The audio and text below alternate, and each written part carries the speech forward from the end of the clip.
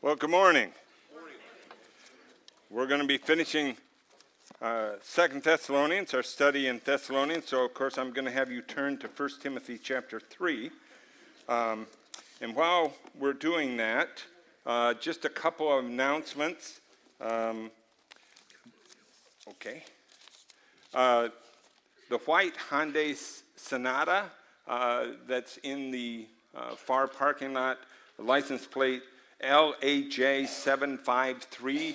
We need that car moved so some other people can get out. So if you have a white Hyundai Sonata with that license plate LJ753, we would like to have you move your car so some people can get out. The other announcement is if you enjoyed singing those Christmas hymns, we invite you to come Saturday night. We're just going to read some of the prophecies and some of the scriptures about the birth of Christ, sing some Christmas songs, and then just think about what those writers of those hymns were trying to communicate to us, looking at some of the words from the well-known Christmas hymns. 1 Timothy chapter 3, verses 14 and to the end of the chapter. I am writing these things, Paul's writing to Timothy. I am writing these things to you, hoping to come to you before long. But in case I am delayed, I write so that you will know how one ought to conduct himself in the household of God, which is the church of the living God, the pillar and support of the truth. By common confession, great is the mystery of godliness. He who was revealed in the flesh was vindicated in the spirit, seen by angels, proclaimed among the nations, believed on in the world, and taken up in glory. Let's pray. Father, we pray as we look at this last passage of 2 Thessalonians that you would speak to our hearts. We just commit this time to you, asking for you to speak to us, because we ask it in Jesus' name. Amen. In 1 Timothy chapter 3, Paul writes to Timothy, and as we read, so that you will know how one ought to conduct himself in the household of God, which is the church of the living God. The word household means family. The church is the family of God. And every family has its own rules of conduct. I don't know if you remember back when the first time you realized, visiting with some of your friends, probably somewhere in grade school, that not all families have the same rules. Something that my family would not permit, some of my friends, their family did permit. And the Church of God is a family, and the Church of God has its own rules of conduct. Every family has its method of discipline. So does the church. On the positive side of discipline is teaching, encouraging, rewarding. On the negative side is confronting, warning, and correcting. And the church of Thessalonica, which was a really good church, Paul talks about them being an example to all the other churches. He has so much positive to say about them, but they were facing persecution. And then there was this idea of the coming of the Lord was so soon that some people felt, well, we should just quit our jobs and wait for the Lord and just spend our time in singing and reading the scriptures, and nothing wrong with those two things, and not work. But, the Lord didn't come. Well, you got to eat. So then they began to go to other Christians and say, hey, you need to help me. We're family. And so we need you to kind of support us while we're waiting for the Lord to come. And so Paul is writing, and previously we've seen Paul teaching, sometimes even providing new truths that God had revealed to him for the church, reminding them of things previously taught, encouraging them by praise and prayer, and the reminder of the examples of Paul, Silas, and Timothy when they were there, and by pointing out to them the coming day of reward. But Paul's also confronted some bad behaviors, warned, and often offered correction. And so he did that in 1 Thessalonians, 2 Thessalonians. He reads that some false teachings come in that's bolstered this view And so he writes the second letter, again, to encourage them. And at the end of this letter, if you turn back to 2 Thessalonians chapter 3, Paul is going to take a harder stand. I can remember growing up as a kid, and Dad would say, now this is what you need to do. And if I didn't do it, Dad would say, now, apparently you have a problem hearing. This is what we're going to do, and this is what's going to happen if you don't. And usually it happened because I didn't listen. And so Paul's doing the same thing here. So 2 Thessalonians, we're picking it up in verse 6. Now we command you, brethren, in the name of our Lord Jesus Christ, that you keep away from every brother who leads an unruly life, and not according to the traditions which you have received from us. This word unruly is a word only found in 1 and 2 Thessalonians. He used it in 1 Thessalonians chapter 5, verse 14, and now he's using it here 2 times in 2 Thessalonians chapter 3. And it's a military term for a soldier marching out of sync with the other soldiers. If you ever saw Gomer Pyle when you were growing up, you would see them marching, and Gomer would be going along, and he would be doing that kind of thing. And it was very obvious that somebody wasn't with the group. They were they were acting separate.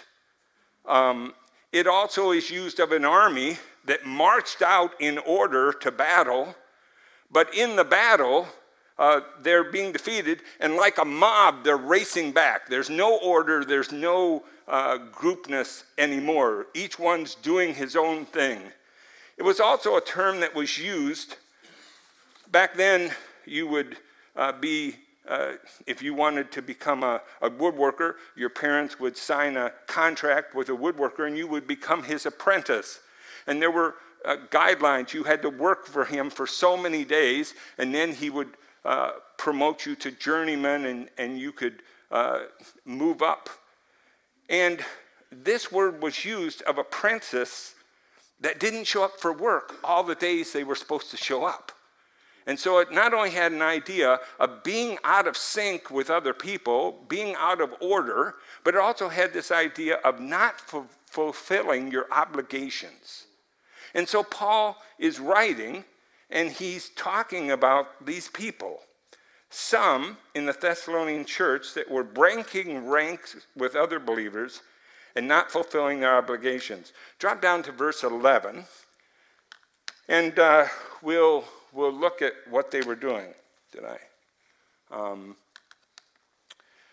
Verse 11, for we hear that some among you are leading an undisciplined life, doing no work at all, but acting like busybodies. Now such persons we command and exhort in the Lord Jesus to work in quiet fashion and to eat their own bread. The first thing we find in verse 11 is they're refusing to work. So these people, it's not that they can't work. The Bible clearly says if someone's unable to work, the family gathers around and helps in that situation. But these are people who are refusing to work. They can work. They're choosing not to work. Secondly, in verse 11, it says they're acting like busybodies. Paul uses a play on words in the Greek, not busy working, but busybodies. It has the idea of maliciously being interested in the affairs of others. Someone translated it, not busy in their own business, but are over busy in other people's business. So they have this free time, and instead of using this free time for what's good, they're just bothering other people. They're getting too involved in other people's lives and business. And then number 3, they're asking to be supported by the church. At the end of verse 12, it says, and eat their own bread. See, they're not working, They don't want to face the consequences that comes from not working. And so they sponge off other believers. And Paul says, this is wrong. This is wrong. This is out of sync behavior. So back in verse 6, he says, now we command you, brethren, in the name of the Lord Jesus, that you keep away from every brother who leads an unruly life, not according to the traditions which you received from us. Notice he says some. Not every person in the church was doing this. There's some in the church that were doing this. And they were using this false teaching on the day of the Lord and the coming of Christ to stop working to support themselves, instead sponging off of others, meddling in the business of others. And so he talks about disciplining them. The New Testament clearly teaches that the local church is to discipline believers who continue in unrepented sin. I like Wiersbe's description. Discipline is correcting love. And as we'll see, the goal of such discipline is always to see repentance and restoration. This is not the only example of church discipline in the Scripture, and we don't have time this morning to take a comprehensive look at all the different scenarios where the church disciplines. This passage is on the discipline of an unruly or undisciplined person. This passage needs to be understood in the context of previous given examples, instruction, and warning. So I want you to turn back to 1 Thessalonians chapter 2 and verse 9. Paul says to them, for you recall, brethren, our labor and hardship, how working night and day so as not to burden any of you, we proclaim to you the gospel of God. Paul says, look, remember our example. We worked. We were there to preach the gospel, but we didn't want to be a burden to you, so we worked, and it was a hardship to us, but we worked and preached the gospel. So he had given them an example. Over to chapter 4 of 1 Thessalonians, and verse 11, he says, back up a phrase to pick it up in verse 10, but we urge you, brethren, to excel still more, and to make it your ambition to live a quiet life and attend to your own business, and work with your hands just as we commanded you, so that you will behave properly towards outsiders and not be any need. There he is given instruction. Live a quiet life. Don't get carried away by all these trends and things that are coming in that make for an unruly life. And do your own work. Work with your hands. Work is good. Work was given before the fall. Work is God's plan for mankind. Do your work because other people are watching. And you're giving the gospel. And your life needs to line up with the gospel. And if you're not marching in tune with the gospel, you're a distraction and a hindrance to the gospel. And then in chapter 5, verse 14, he says, we urge you, brethren, admonish the unruly, encourage the faint-hearted, help the weak, be patient with everyone. And now he's saying, all right, listen, those of you there at Thessalonica, you need to warn, to admonish, we'll look at that word a little later, the unruly, these people who are living this way. And he gives other instruction for those that are struggling and for those that are overburdened. And so he's already done a lot of this correction, this teaching, this encouragement. And these people have not responded. And because of that, now is going to come a harsher discipline. And so the command, if you go back to chapter 3, verse 6, to the obedient church is to withdraw from this one. Notice he says, we command you. This is a military term for an order handed down from a superior officer And the Lord Jesus tells where this order comes from. He says, in the name of our Lord Jesus Christ, which is the full title of Jesus Christ. He's our Lord, Jesus Christ. You don't get to choose. You're in God's family. You don't get to choose to live however you want in God's family. There are rules. My dad, when I would say to my dad, hey, a bunch of my friends are doing this. And I knew our family didn't do that. And he would say to me, is their last name Farber? No. Go find a Farber who does that here in Independence. We're the only Farbers in Independence. That's right. And God says the same thing to his children.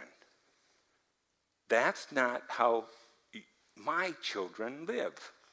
And as you claim my name, and that Jesus is your Lord, then you need to conduct yourself as the scripture lays out. And so he says, withdraw from them. This is a term that means an orderly separation. They were to make an orderly separation of themselves from the lazy and disorderly. This is not excommunication that we see in 1 Corinthians chapter 5, which is putting them outside the church and asking God to drop the hedge of protection so that they might taste the fierceness of the world and Satan's attack, and understand that being in the church often offers real benefits. This lack of contact would illustrate in a graphic way the spiritual gap the behavior of the unruly had created. Remember, the unruly are out of step with the church. The behavior was in direct disobedience to the authoritative apostolic instruction and example. You notice he says, not according to the traditions which you have received. This is not the traditions you think of where someone says, listen, we've been doing it that way since my great-grandfather was a baby, and so we're going to keep doing it. No, it's not that. This is the apostolic, as Caleb pointed out so well last week. This is the Word of God. 1 Thessalonians, where Paul commanded this, is in the Word of God. This passage is in the Word of God. This is God's instruction. In verses 7 through 10, he gives us the apostolic example. Verse 7. For you yourselves know how you ought to follow our example, because we did not act in an undisciplined manner among you. There's that same word. Nor did we eat anyone's bread without paying for it, but with labor and hardship we kept working night and day so that we would not be a burden to any of you, not because we did not have the right to do this, but in order to offer ourselves as a model for you, so that you would follow our example. For even when we were with you, we used to give this order, if anyone's not willing to work, then he is not to eat either. Paul says, think back to our example. When we came and were preaching the gospel, we had the right, when you had received Christ, to expect you to support us in this work of preaching the gospel. That was our right as preachers of the gospel. We gave up that right. We chose not to act selfishly, but to act sacrificially. Why? Because that's in line with the message of the gospel. Jesus didn't come to be served, but to serve and give his life a ransom for many. We wanted our ministry to line up with the gospel, so there would be no hindrance to the gospel. These people who are acting unruly, not only are they causing distraction and division in the church that's already being pounded from the outside, but they are they're actually undercutting the gospel. This sacrificial living that God wants to back up the message of the gospel.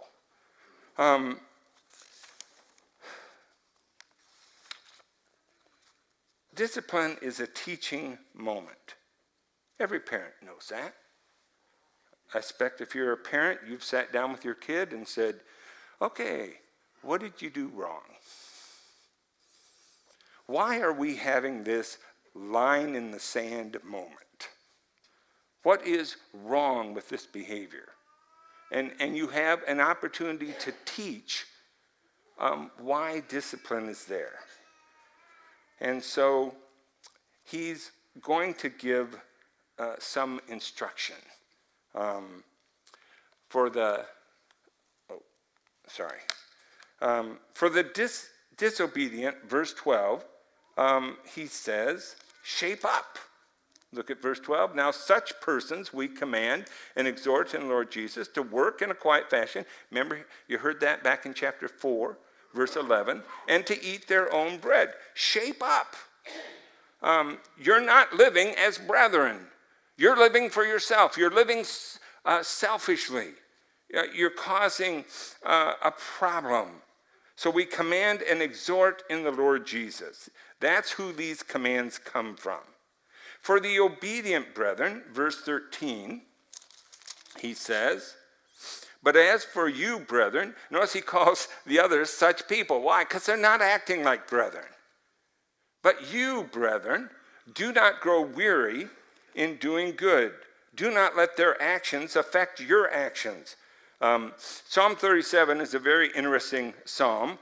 I was teaching on it at Friendship Village. And in there's a command. He says, do not fret because of evildoers. Fret means to burn, to become hot and bothered. And then he says, do not be envious towards wrongdoers. That's where you start to act like them. You know, if you introduce a very lazy worker onto a work site, in a few days, you're going to have more than one lazy worker. It's just the way it is. And so he says, don't let their behavior affect your behavior. You've been living well.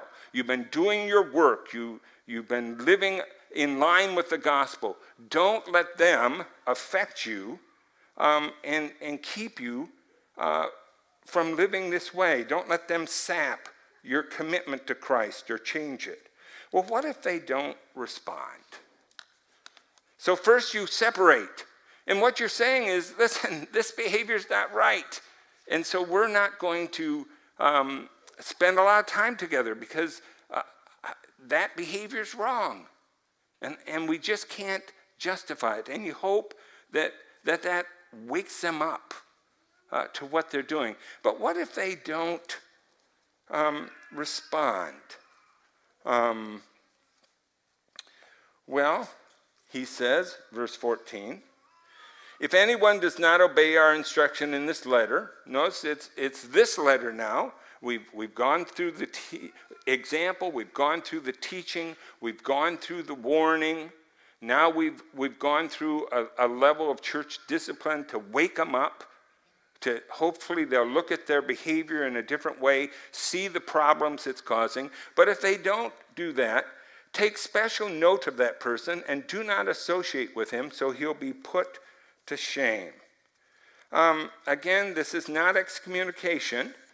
The purpose of this discipline is to make the offender feel ashamed and constrain him to mend his ways. You know, sometimes social pressure can be effective in helping the disobedient person come to his or her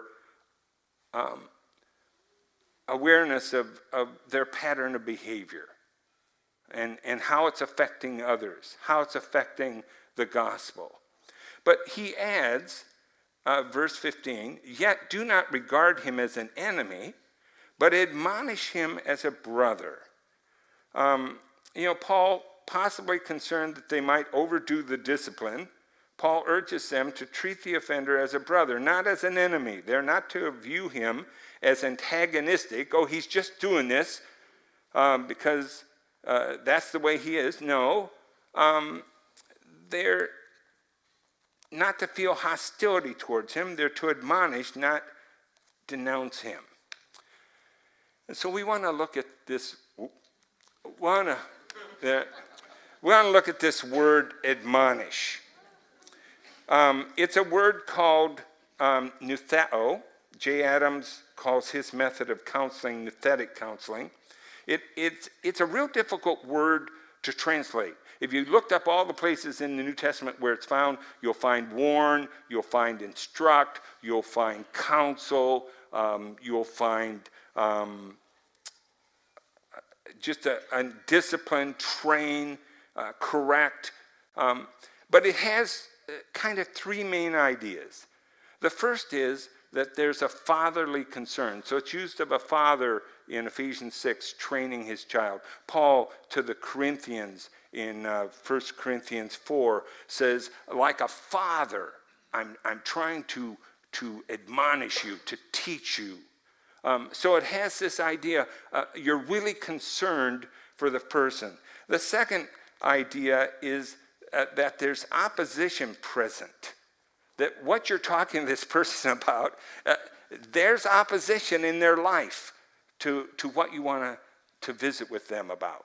And the third is that it's teaching. There's truth that's being communicated, and it really has the idea of correcting with the word. And the goal is to correct something that's going to cause them harm. So this person's headed down a path. David prayed in Psalm 139, search me, O God, and try me. See if there's any way of pain in me, and lead me in the way everlasting. Proverbs says the way of the sinner is hard. And so David had the sense of saying, God, show me if you know that some actions I'm going to take are going to be disastrous. And that's what this is kind of doing. You're trying to get a hold of this person while the sin is still small, while the problem is not gained a foothold in their life, because they're headed down a path that's going to cost them big. Now, I already blew my picture, but there was a discovery in New Zealand in 2004. This is Shrek the sheep. Shrek had gotten away from his shepherd and hid in some caves for 6 years. A normal sheep has about 10 pounds of wool. He has 60 pounds of wool. They made 20 men's suits from this sheep's wool. And he was dirty, there were sticks, there was filth involved. He was one unhappy sheep. And he got found. Now, the solution, once he got found, was pretty easy. In 20 minutes, they sheared him. In fact, when word of this sheep got out in New Zealand, it was so interesting, they sheared him on national TV. And some people felt so bad they missed it that the next year, they actually sheared him on an iceberg. I don't know how they got an iceberg in New Zealand, but on an iceberg out in the ocean, and they did it on national TV again. You could look at Shrek and say, well, man, he's got 60 pounds of wool on him, and he's dirty, and who knows what's in that wool besides dirt. That's a lot of weight, 60 pounds of wool to haul around. But you know what he really needs? The real problem is he got away from his shepherd. And it's real easy to look at the wool and say, well, we'll just shave him, turn him loose. He'll be right back where he was. And when we see people who are wandering away from the Lord, it's real easy to focus on sin. And obviously, that's what you're admonishing them about. This way is a painful way. But the real problem is they've gotten away from the shepherd. And that's what Paul's trying to communicate to the Thessalonian church. These people have got a skewed view of things, and they're not hearing the shepherd's voice, who's commanding them to act in a certain way, because he knows when he's coming, and so he's communicating how we should live. And so Paul goes on, and he ends talking about the Lord's enablement. Look at verse 16. Now may the Lord of peace himself continually grant you peace in every circumstance. The first thing he prays for is peace. This little assembly, they're being attacked from the outside, and now they got a bunch of people on the inside causing distraction and division and problems for other Christians. Do I support this guy? Do I not support this guy? Paul said if you won't work, you shouldn't eat. And it's just all this turmoil. In this little church that had sounded out the gospel, in our terms, we'd say they sound out the gospel in Waterloo, and the people in southern Missouri were hearing about it. They were doing so well.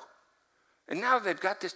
Well, may the shepherd, who's the Lord of peace, and he wants himself, not to send Paul, not to send some angel, the Lord of peace himself wants to give this assembly peace. And so he prays for that in this struggle of withdrawing, in this struggle of admonishing, really caring for these people. They're not enemies, they're brethren, so admonish them. But may the Lord bring peace, because all of our exhortation, all of our teaching, all our admonishment, if the Lord doesn't speak, it really is for nothing. And so it comes back to them with the Lord, just like it was for Shrek to be with his shepherd. And so he says, the Lord be with, and notice he says, you all.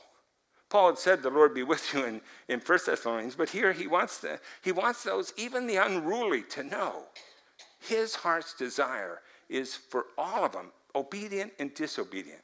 And then he writes, verse 17, I, Paul, write this greeting with my own hand. This is the distinguishing mark in every letter. This is the way I write. You've got a letter. You thought it was from me. I'm just giving you a key. If I write you again, here's how you'll know it's really me. And then in verse 18, he gives a benediction. The grace of our Lord Jesus Christ be with you all.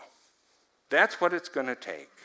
It's going to take God's grace to come in as those who are being obedient, they continue to obey the Lord graciously. They continue to interact with those who are disobedient with grace. And they're gracious about how they do it.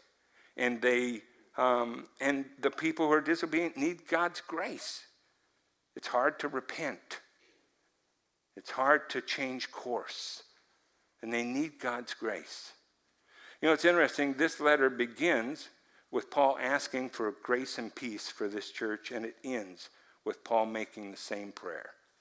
How much we need the peace of God and the grace of God in our lives. Well, as we close, every chapter in 1st and 2nd Thessalonians refers to the Lord's coming again. There's the rapture for believers.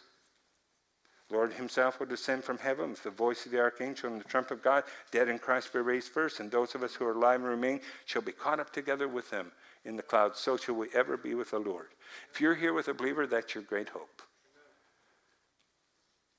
And then there's a revelation where we will come with the Lord, those of us who know Jesus Christ, and he'll get his glory, and we'll be glorified in him. What an amazing thing. If you're here without Jesus Christ, you need to know Jesus Christ. He could come today. And we see in 2 Thessalonians chapter 1, the difficult times that are going to come. And so we would appeal to anybody here, if you don't know Jesus Christ as your Savior, if you're not sure that if you die, you have the confidence in Christ that you're going to be in heaven, we pray that you really think about it. We're going to celebrate the birth of the Lord Jesus. He came for you. He died for you. You can trust him. For those of us who are believers,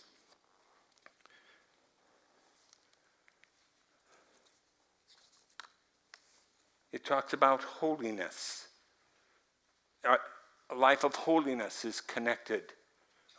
These are not in we could go back to 1 Thessalonians chapter 4, but Titus 2 says, instructing us to deny ungodliness and worldly desire and to live sensibly, righteously, and godly in the present age, looking for the blessed hope in the appearing of the glory of our great God and Savior Jesus Christ. John writes, abide in him, so when he appears we may have confidence and not shrink away at his coming. Are you ready for his coming? Are you walking in holiness? That's the will of God, he says. There's patient endurance. James writes, therefore be patient, brethren, until the coming of the Lord. The farmer waits for the precious produce of the soil, being patient about it until it gets the early and late rains. You too, be patient. Strengthen your hearts, for the coming of the Lord is near. Enduring. Putting one foot in front of the other. Doing what's right. Living daily for Jesus Christ. Be patient. Endure. There's to be a life without complaining, gossip. Do not complain, brethren, against one another, so that you may not be judged. Behold, the judge is standing right at the door. Not nitpicking other believers. Not nitpicking the leadership of the church. Not getting to somebody else and just tearing down, maliciously complaining and attacking. Why? Because the Lord's coming. You don't want to be doing that. And you hear his voice. Share the gospel.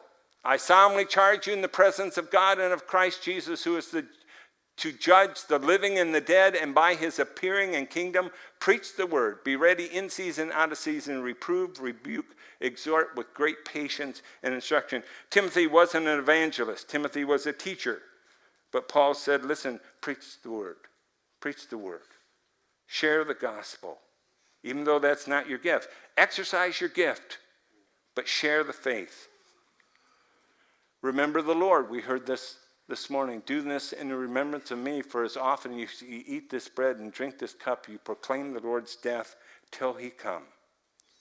There'll come a day when you won't be able to break bread and take the cup. It'll be better. The Lord Jesus will be here. But in the meantime, the Lord said, remember me. Meet with believers, not forsaking our own assembling together as the habit of some, but encouraging one another, and all the more as you see the day drawing near. Be with other believers. Fellowship with other believers. Encourage, help other believers. Why? Because the Lord's coming. I can remember, I won't tell bad stories. But I can remember my mom and dad saying, we'll be back, watch over your siblings, and some of the things that happened, and some of the response when they came.